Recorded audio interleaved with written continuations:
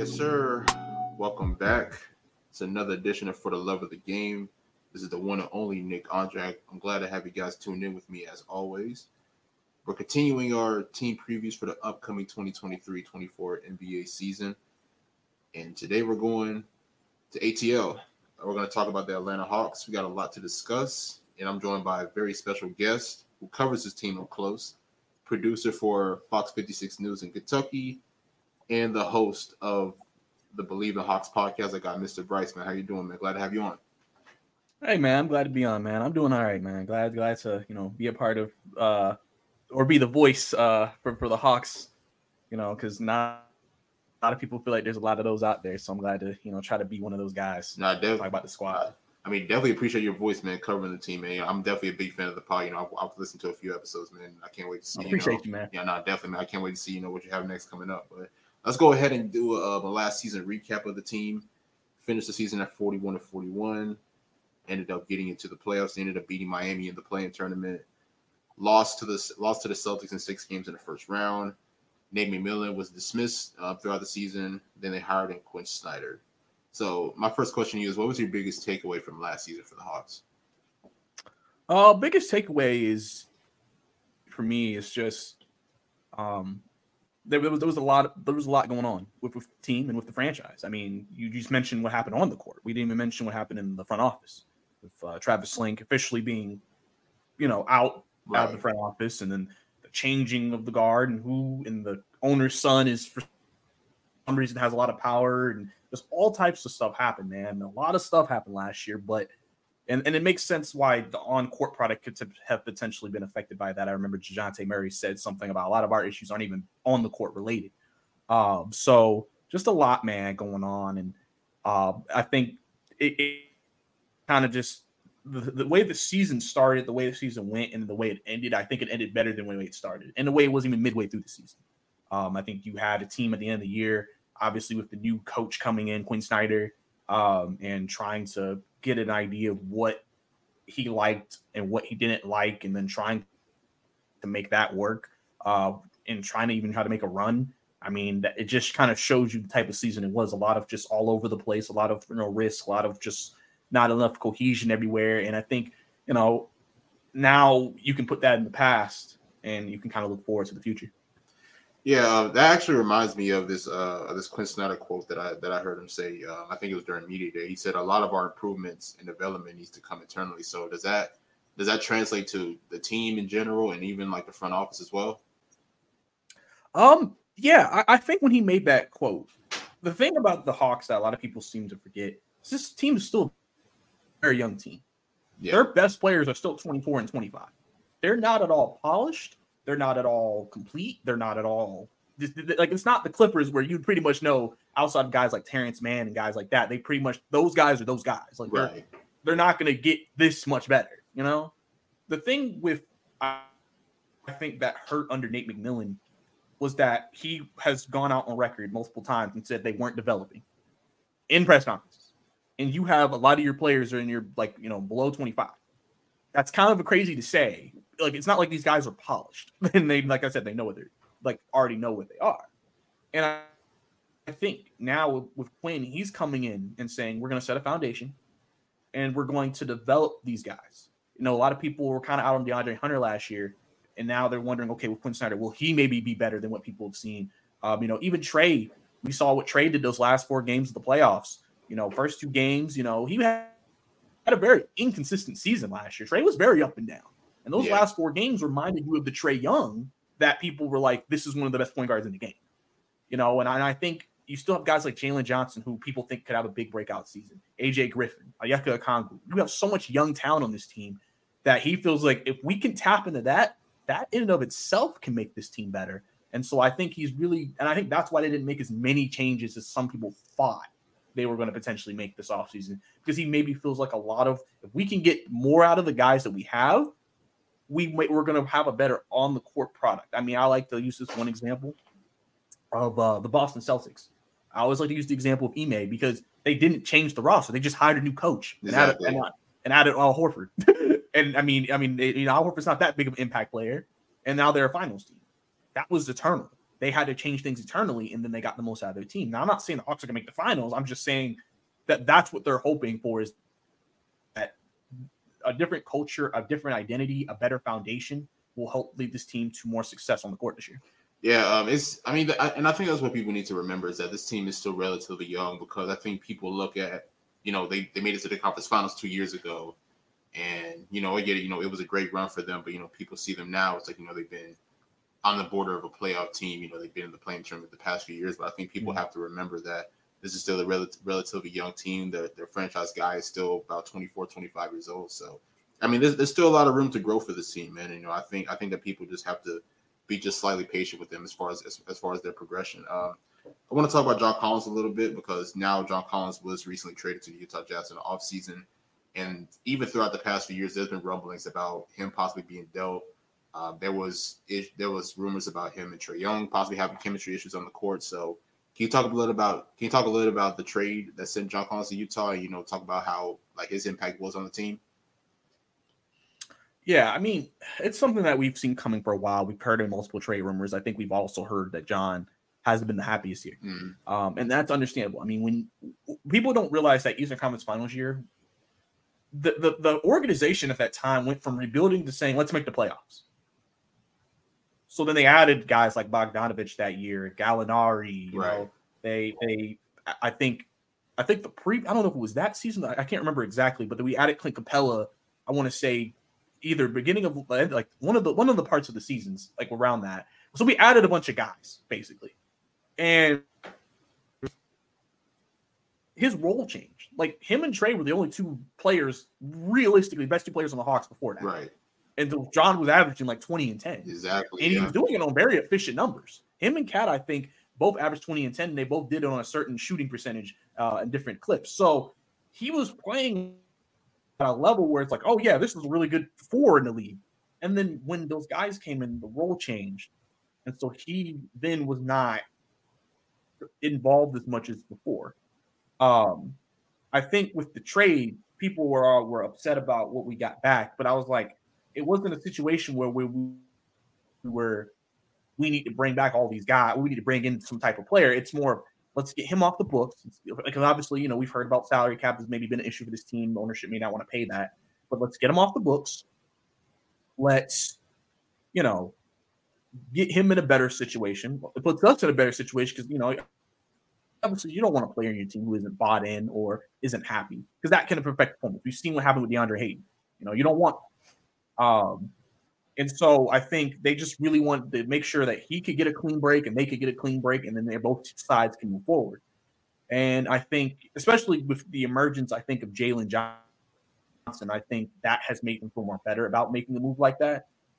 Just because it's we have someone who can fill that role if we decide to move off from, which they decided to do. So overall, I mean, what he meant for this team is he was really one of the vocal guys on this team.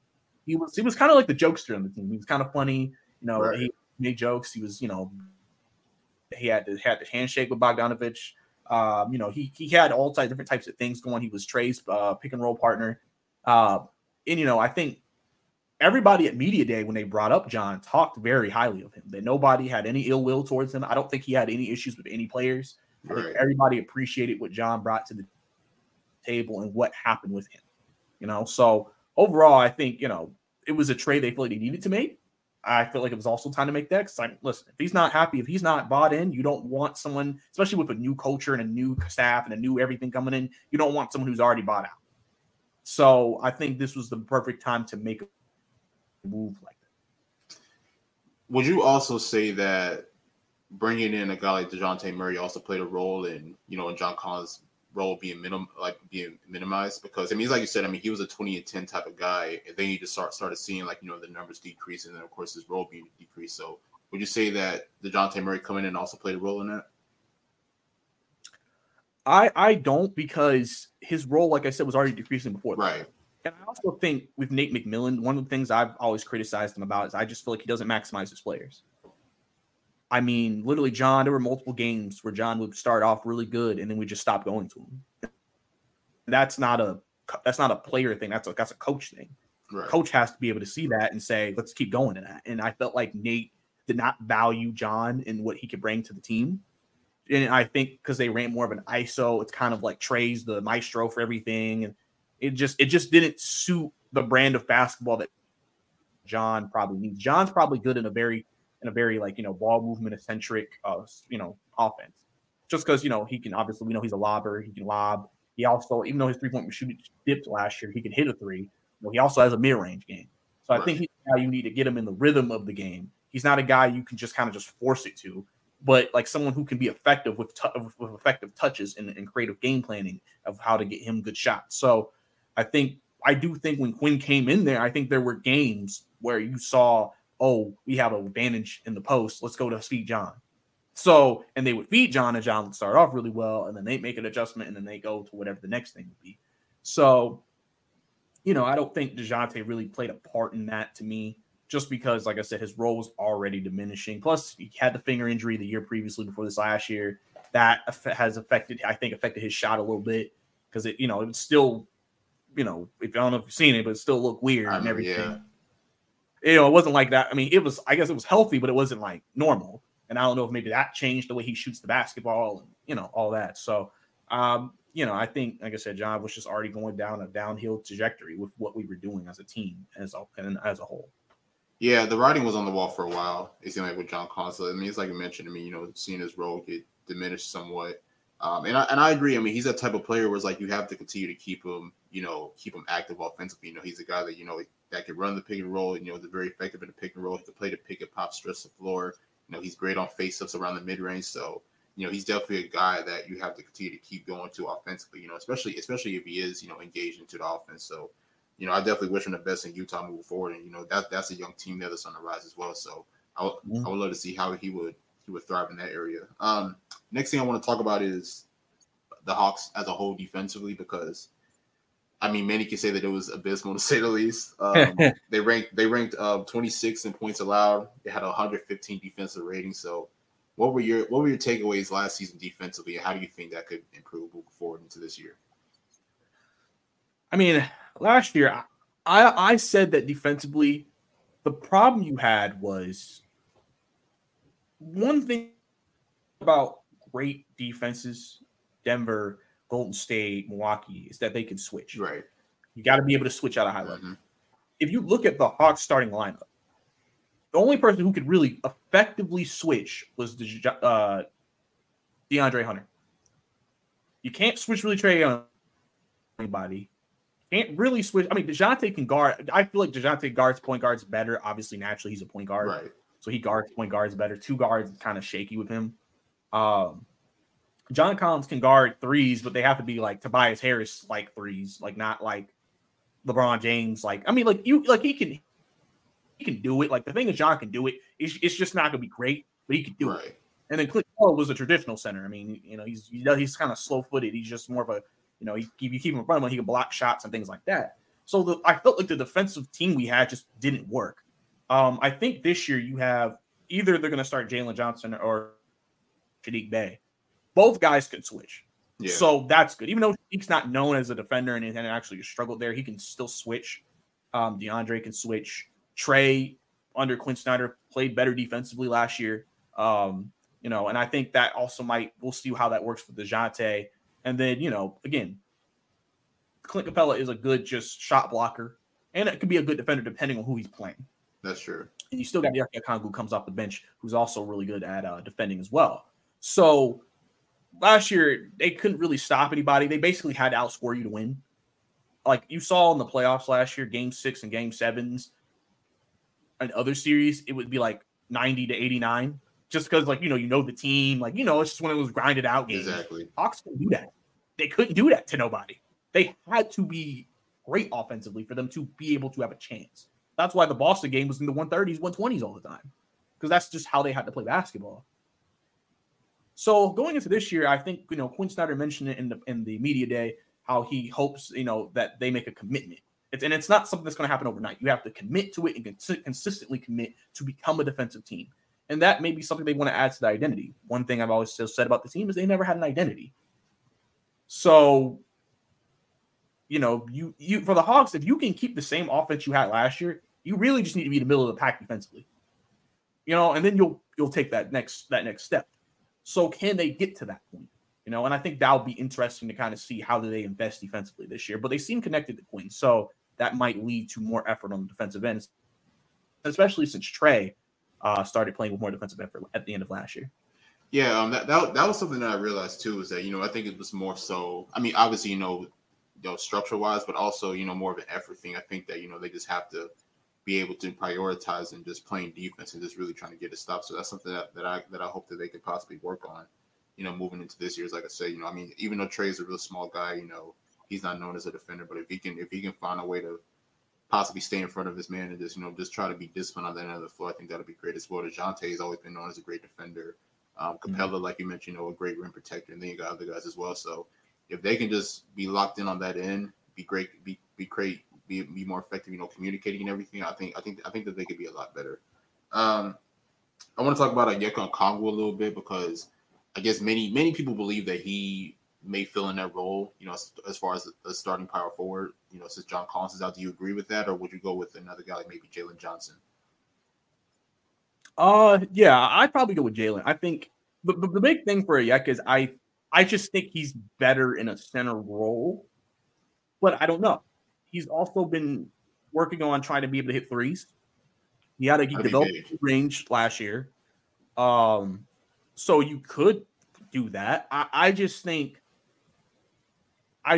that they want, if it's going to be Jalen, that's them fully committing to Jalen Johnson taking the next step and thinking he's going to become the player they think he can become. And I know a lot of people are waiting for Onyeka Okongwu to also do the same thing. It's just with Clint Capella there, he hasn't been able to be that player because he just isn't the starter. Obviously, some people are going to be like, keep an eye on the Hawks around the trade deadline. Some team might need a center. Clint Capella may be available. And because, again, you have Onyeka, so it's not like we don't have a center after them. And then you would just move Bruno Fernando to your backup center, which I'm fine with. So I think Onyeka, what Quinn Snyder wants is for everybody to be a threat. If Onyeka can hit a three, that probably could lead to him finishing games. Because now, offensively, they can have Onyeka, who's a better versatile defender. He's a much better lateral defender than Clint Capella, and can hit from all three levels inside mid-range three. And then you can have Jalen or Bay, whoever you feel like you want to finish the game with there, and then you got everybody else, and not everybody's a threat offensively, and you still feel like you have versatility defensively too. That's true. So that's why I think he would be better at center, just for a versatility standpoint. I'd rather my front line potentially be Hunter, Jalen Johnson, and Onyeka Okongwu, than Clint Capella at that center spot. Because again, it's like, well, teams are just going to try to switch Capella onto whoever their best player is and then just take advantage. At least Onyeka, I know, can put up a fight. Like, he's not an easy, like, oh, yeah, this is easy, Matt. Like, Onyeka can put up a fight there. Clint is like I said, he's the typical center, so you can easily just go past him. Boom. No problem. Obviously, you just have to make sure he doesn't get you from behind in the trailing position. But, exactly. That's to me why I think Onyeka would be better as a center. The question everybody's just going to know is he going to become the starter at some point this year? Is that in the plans? Is that in the cards? Yeah, I think especially Hawks fans, they've been really, really high on Onyeka ever since he came to the organization. You talk about his versatility. He's very athletic. I think that he could be a great, lob threat and everything, especially playing next to Trae Young. So I think that's why a lot of people are really high on Onyeka. But I love the fact that you touched on Jalen Johnson too, because I think that he's a guy that's slowly progressing. I don't know if many people are really paying attention, but when you talk about his versatility, his ability to space the floor and be able to put the ball on the floor, I just think that I think that is very crucial, especially for a team like this. But now I want to talk about DeAndre Hunter, because I feel like a lot of insiders and even Hawks fans are. I mean, it's almost like people love him or they hate him. I think that he's very good. Mm-hmm. And even for him, he averaged career highs. Even last year, he averaged around 15 a game, shot 46% from the floor. And I've been on record saying that, whenever DeAndre is engaged and is active on the offensive end, the Hawks are a way better team. So can you touch a little bit more on DeAndre and his impact? Yeah, I mean, DeAndre, I think a lot of people forget also during the East Conference Finals year. DeAndre, before he got hurt, was averaging like 18 a game. Like he was playing really well. Like he showed people like, wow, okay, yeah, he could be that guy. And then ever since that injury and coming back from it and the seasons afterwards, he's never gotten back to that. He's been extremely inconsistent. He's had a lot of games where he'll have like 8 points. And he'll have some games will have like 19, 20. And it's just a lot of inconsistency. And I think a lot of people are just like, is he him or is he not? And then he's also struggled defensively at times, which I think with DeAndre, he does better against his natural position and bigger players. You put him against quicker players, he struggles a little bit more, which I mean, you can maybe say makes sense, right? But I think the big thing I think this organization wants to see from DeAndre this year is, okay, we're going to use you a little differently. We're going to put a different, staff around you, a different system around you. How do you respond? How do you develop? Quinn Snyder mentioned in media day, he said, "Oh, we might want to use DeAndre more from the block," which, hey, I mean, DeAndre's a strong guy. Like he's not built. He's built strong. Like I always say against the Heat, he has better games against them because the problem is a lot of Hawks have a lot of smaller players and the Heat are a physical team. DeAndre is one of the few guys who can get in there and kind of just body with him because he's like, I'm strong. I'm just as strong as you, are stronger than you. So I can get into the paint and battle in there and get buckets, So I think that's why they're thinking about block, maybe trying to get him closer to the rim. I mean, Quinn knows he's not going to take away the mid-range. I think he wants him to still use the shot that he's best effective with. But obviously work on the three-point shot because Quinn wants everybody to shoot threes. So, I think they're going to see what he's going to be. If DeAndre makes another step where he does seem to play better, then that will bode well for him. But if not, and he struggles or he's inconsistent, you could hear his name at the trade deadline too. Remember, he was one of the main people in the Siakam trade. If that trade actually happened, that would be probably traded in that trade. So that is another guy who could potentially have his name come up around that deadline if he struggles. But if DeAndre plays well, unless again there's someone available the Hawks want, and then you obviously if he raises his value, that can only help. But I think people are going to know, okay, got new system, new coach. We're developing. We're going to use you differently. What do you do? If you give us more consistency, then okay, we may be able to keep you now a little bit longer. If you don't, may need to look at moving potentially. So it'll be interesting to see what DeAndre Hunter turns into, I think, this year. Yeah. So let's speak hypothetical. So let's say, for instance, if DeAndre Hunter does get off to a possible slow start, maybe the first month of the season or so, do you possibly see a guy like maybe Saddiq Bey possibly stepping in and possibly having a bigger role in the rotation, maybe? Maybe, but I feel like Quinn would rather if they move Hunter, that's when they would make that move. Right. I just think with their bench, they want to keep the bench mob intact and they want to keep Bogey and Bey coming off the bench where it's like they both come off. Now you just got all the shooting coming your way. So I don't, because the thing about Bey is like if they really need to, they can have him still play like 30 minutes. They did that a couple of times last year where he was just working with what the offense was doing and they kept him out there for a long time.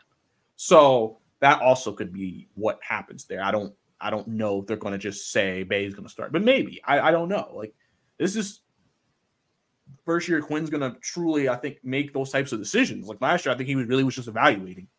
Now we'll get to see if somebody struggles. Are you making a move? Are you making a change? So I think that's an actually interesting point that you brought up to see. If DeAndre does struggle, does that change? With his lineup, or does that make them more aggressive for maybe pursuing the trade? We don't know. Yeah, I mean, it's like I said. I mean, I'm pretty high on DeAndre. I love his value as a team, or on this team, and I feel like like whenever he is more engaged offensively, and whenever they do run plays for him and allow him to be effective on the perimeter, I think that it makes the team a lot better. A game that kind of comes up to me, I want to say the Hawks played in Utah. I don't remember exactly his stat line. I think he had like at least 30 or something like that, but I know he hit some really big time shots down the stretch of that game. So, like I said, I mean, whenever they do make it an effort to go to DeAndre, I think that he can be really effective and it can make the Hawks a better team moving forward. I want to talk about the backcourt duel now. Trae Young and DeJounte, year one, So I'll be honest. So when the trade first went down, when they first got DeAndre, I thought that there would be more opportunities for trade and more so playoff ball, and allow DeJounte to be be a primary ball handler at times. But it seemed like it was more so of Trae being a primary ball handler and really just running the offense. So what grade would you give Trae and DeJounte in their first season together, and how do you think that they can improve as a duo moving forward? I actually would give him a B, to be honest. Okay. I think, for the most part, they played. They did play well together. Josh had 20, Trey had 25. Yeah, get 45 in your backcourt. From that perspective, I think things went well. They had to make adjustments to each other because that's just part of it. right. So I think overall, I think you got what you wanted. I know there were some things maybe left to be desired. You obviously want some better decision making from them at times. One of the biggest things is the Houston game. Just keeping their emotions in check. When they were blowing out Houston, they were both balling, and then they lost, and that was just like okay. But I think this year, I want to touch on the off-ball point because Quinn also talked about it. I feel like Nate McMillan last year would talk about we want to play Trey off-ball, but I don't think the thing with Nate is you can tell he's very like players figure it out, right? And so he was just like, okay, Trey, figure out how to play off-ball. Quinn mentioned that in the media day about playing Trey off-ball, and he said, we can play Trey off-ball, but Trey might ask me, okay, what do you want me to do? Me to cut? Do you want me to come off screens? Do you want me to just run around? Like, what do you want me to do? Right. You can't just like play off ball. What do you want me to do off ball? That's what I think will be the difference between them trying to play Trey off ball this year with DeJounte and then last year, because there's a plan in place for Trey to play off ball and what they want him to do while he's off the ball. Because Trey's going to get a lot of defensive attention, so we need to take advantage of that. Exactly. Teams maybe moving their defense where Trey going, and that could open up opportunities for other players.